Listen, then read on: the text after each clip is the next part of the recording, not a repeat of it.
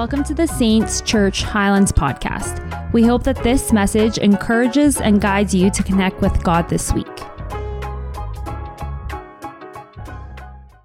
So I'll start with a story. And I grew up in church, and growing up in church, I went to youth group every Tuesday, every Friday night. And Pastor Jeremy here had the pleasure of being my pastor. I don't know if it was a pleasure, but he was my pastor. And very thankful for that. But for those of you who also grew up in church, there's these things called progressive dinners. And if you didn't grow up in church, what a progressive dinner is it's dinner over the course of the night. And you basically have like a 4 or 5 course meal, and you have it at 4 or 5 different houses.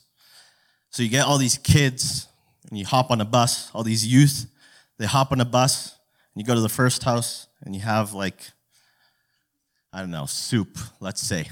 And then the second house you go to, you have salad. And then the third one, you might have like a main course. So on and so forth. You get the idea.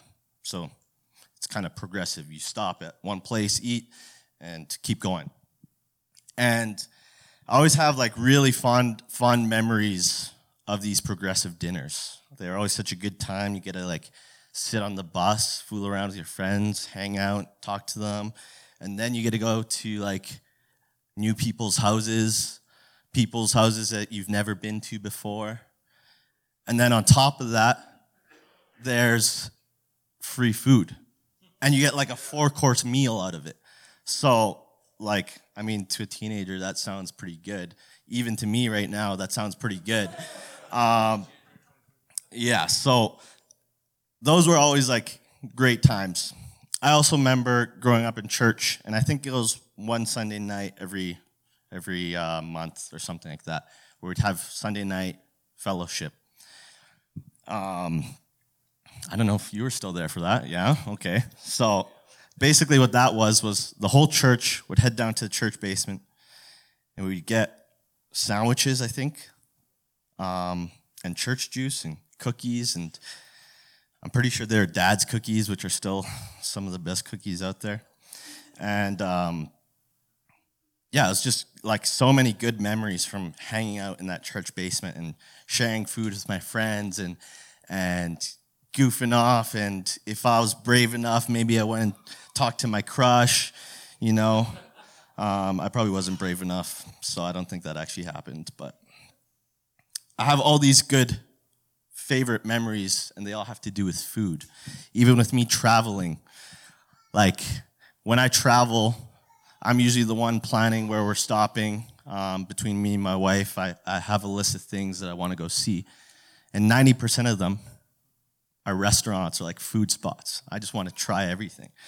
And I think part of the reason why my favorite memories have to do with food is, one, because I love food. If you know me, you know that I love cooking. My mom's an amazing cook. Grew up eating some pretty good food. And if you've been to the Herrera house, you know that. So the first reason is because I love food. The second reason is because I believe that food is the lowest common denominator. Food is something we all need, and it's something we can all talk about. You know, we can talk about, oh, what's your favorite restaurant? Like, what do you order from McDonald's? What don't you like? Like, I don't like pickles on my burger, and if you don't, you're crazy. So it's just like the lowest common denominator. We can bond over food. And there's a quote by Cesar Chavez. He was a human rights activist in the States. And he says that if you really want to make a friend, go to someone's house and eat with them. The people who give you their food give you their heart. And I couldn't agree more.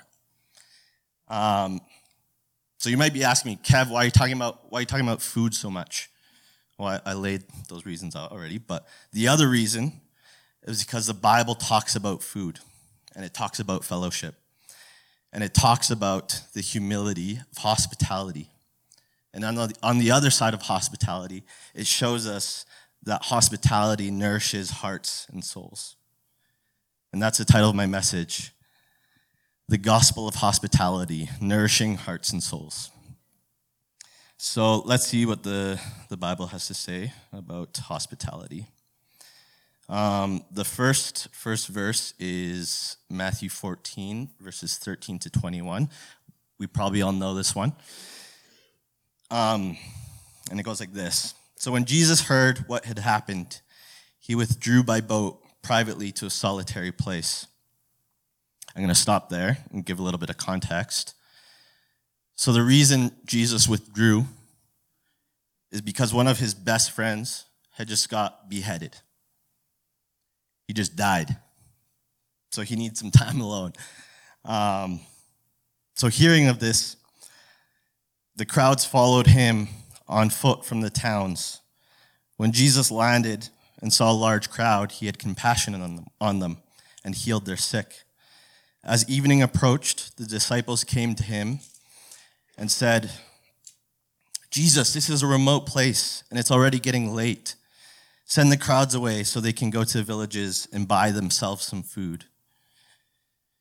And Jesus replied and said, "They do not need to go away. You need to give them something to eat."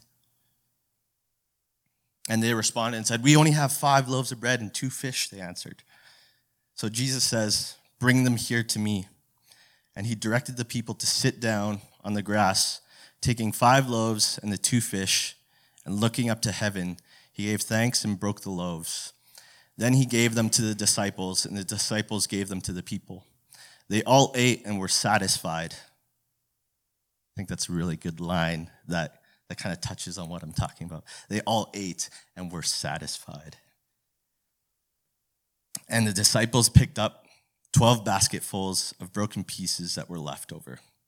The number of those who ate was about 5,000 men, besides women and children. So there's quite a few more. I want to say 10,000. I don't know if that's right. Probably around that, 10 to 15,000, which is a lot of people. And I think what's really cool and also really tragic about this scripture is that Jesus had spent an entire day alone. He obviously needed time to himself to mourn the loss of his friend. And even when he was alone, he could probably be in the boat. I'm just imagining him on the boat, and there's like crowds of people like following him on the shoreline. So he knew as soon as he was going back, even though his social battery is probably at the lowest it could be, as soon as he got back, there's people waiting for him, and he takes this time to say, "Come eat with me." He says that no matter what I've been through, that you are loved. And in a situation like that, it takes a lot of humility and selflessness to say, I'm going to put these people before myself. No matter what I've been through today, I'm going to serve these people. I'm going to feed them. And funny enough, that's exactly how the Bible tells us to love one another as well. It tells us to put other people before ourselves. I'm going to grab water because my mouth is dry. 1 second.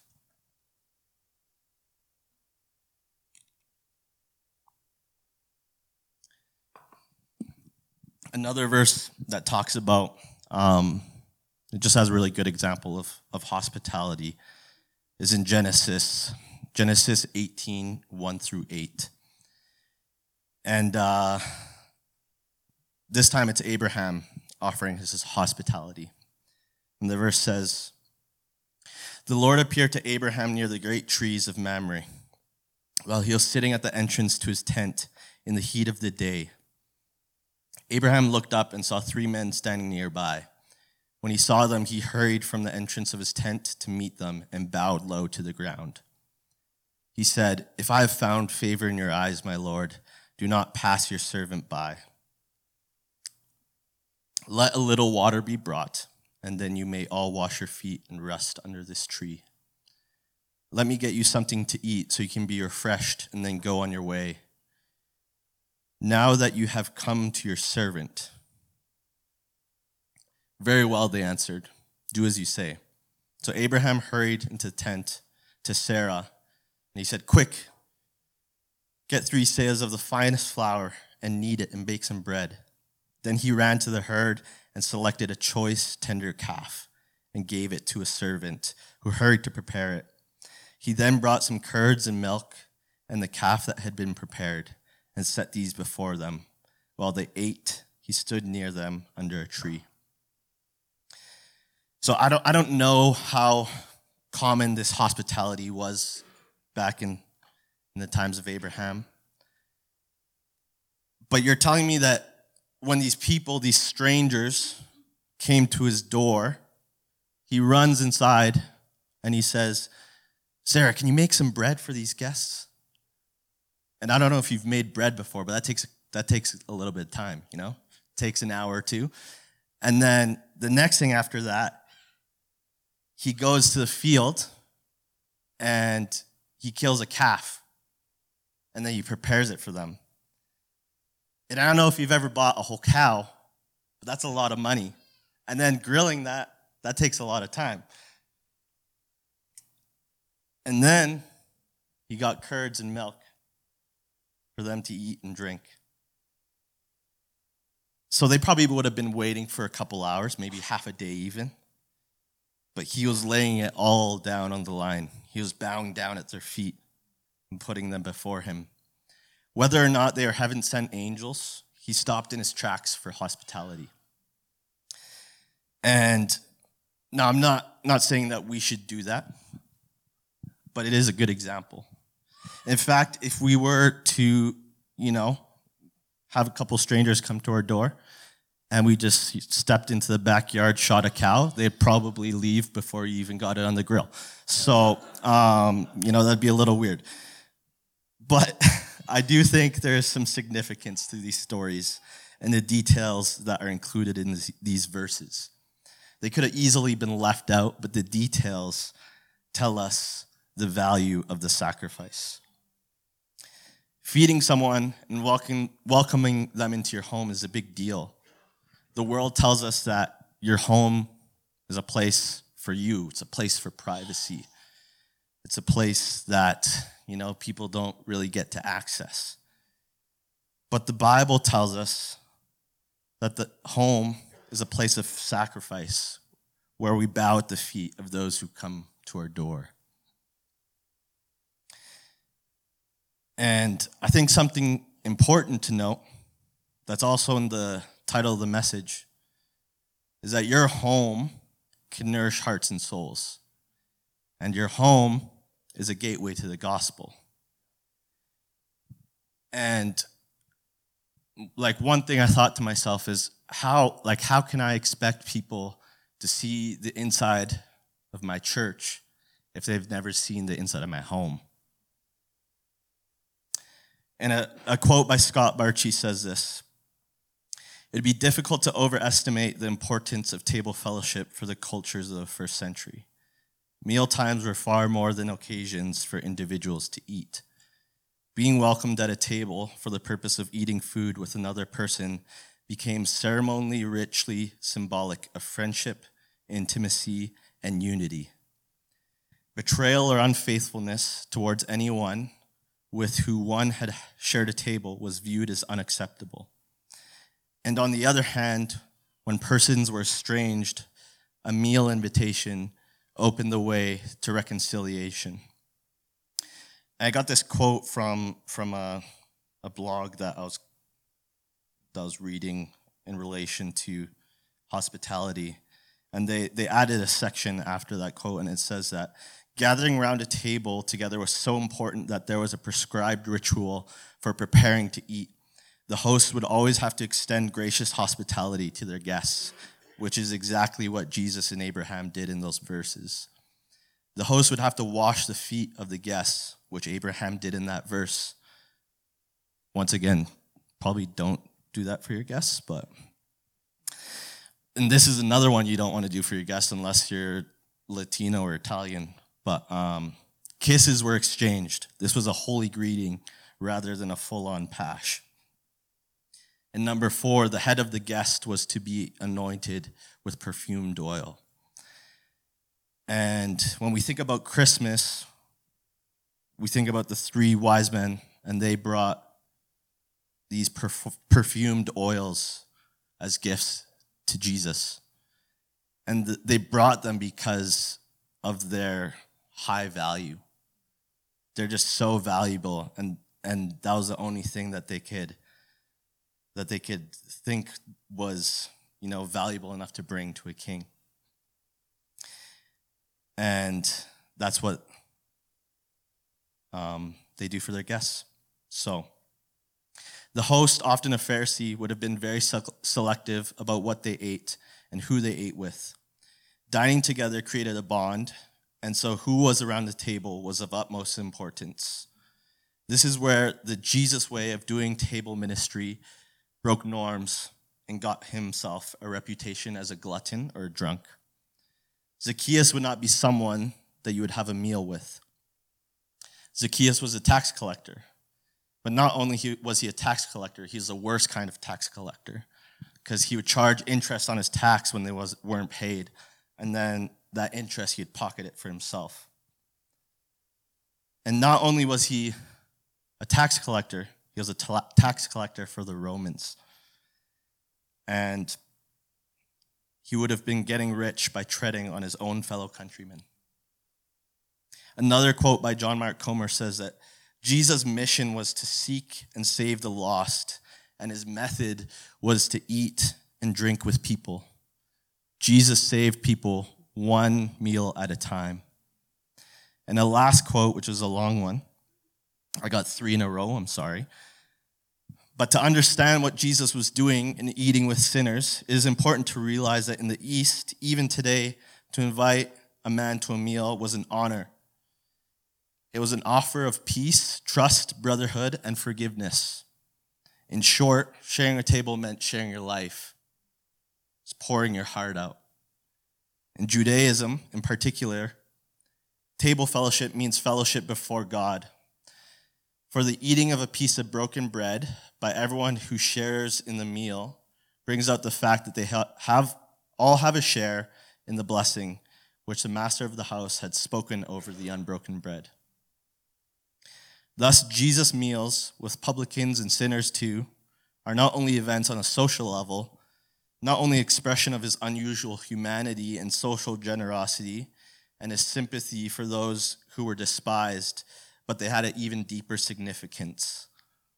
The inclusion of sinners in the community of salvation achieved in tableship is the most meaningful expression of the message of the redeeming love of God. And after reading all these quotes, we see a perfect example in Matthew 9, verses 9 to 13.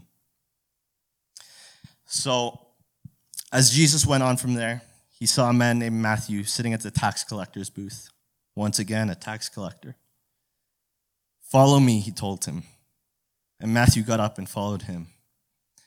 While Jesus was having dinner at Matthew's house, many tax collectors and sinners came and ate with him and his disciples. When the Pharisees saw this, they asked his disciples, "Why does your teacher eat with tax collectors and sinners?" And on hearing this, Jesus said, "It is not the healthy who need a doctor, but the sick.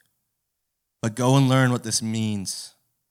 I desire mercy, not sacrifice, for I have not come to call the righteous, but the sinners." And that duty is ours too, to call the sinners into our homes.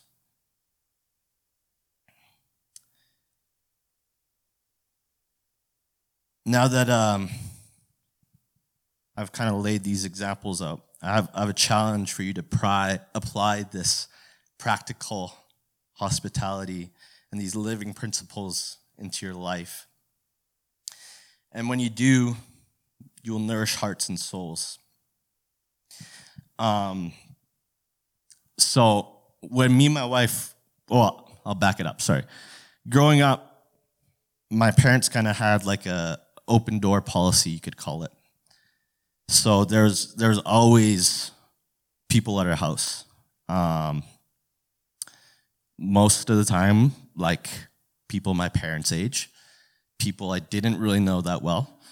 And Mom, you're not going to like this, but I kind of hated it when I was a teenager. I'm like, I'd rather just go watch YouTube or like go to my room, hang out by myself. I don't want to introduce myself to strangers and like talk to them. And then in my old age, I kind of start to realize the significance of this policy, this open door policy. And when I got married, I was like, hey, I'm going to adopt that open door policy. That didn't last very long. So my wife had different things to say. But that doesn't mean we can't extend hospitality. And hospitality is going to look different for every person in this room.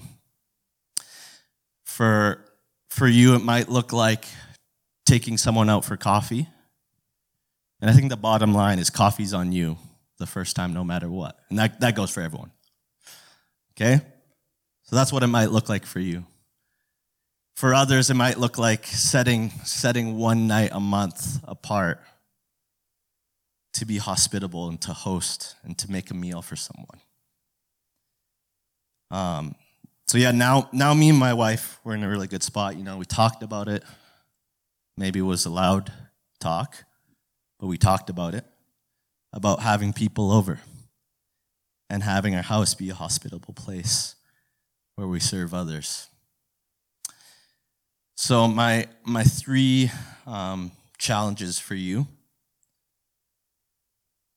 are: number one, have a radical welcome. Adopt a radical approach to welcoming others. How do we do that? It's going to take you going past your comfort zone and extending hospitality. And like I said, this might be taking someone out for coffee or inviting them to your home or setting one night aside a month to host friends. And when you do this, remember that your hospitality nourishes their hearts and souls. And when you do that, remind yourself of Abraham, who bowed down to strangers. They may have been angels sent by God, but he didn't know that at the time.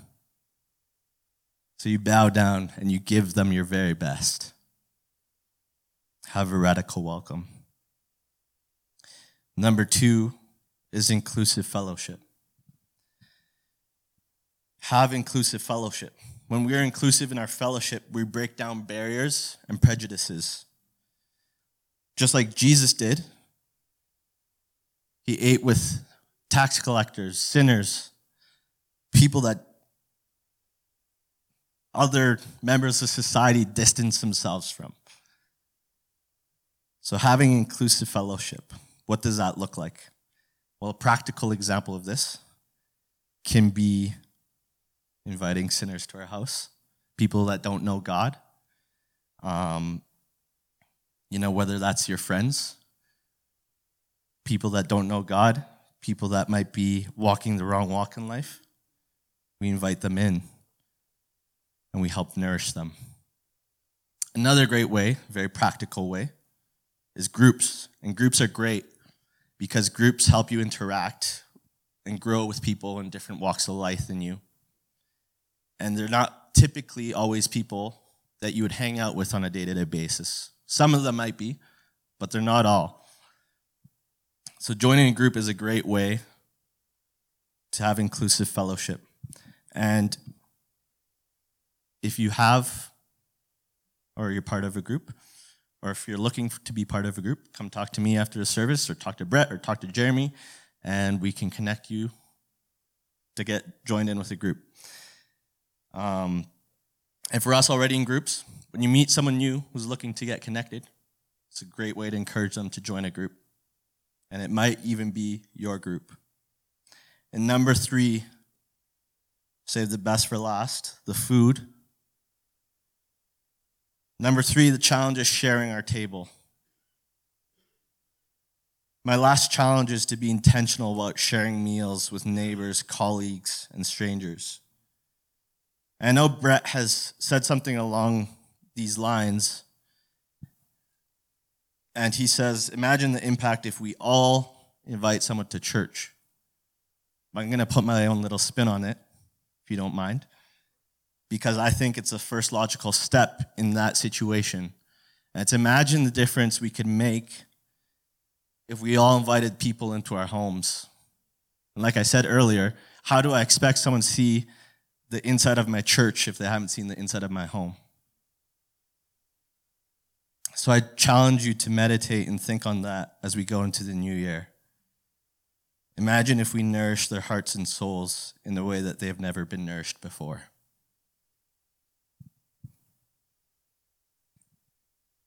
Lord, we thank you for this time together, and we just pray that this word would challenge us. We pray that this word would resonate with us, that we would take it home and think about it. And Lord, not only that we would think about it, but we would change our mind and change the way we think and change our mentality around hosting and our mentality around food and our mentality around service.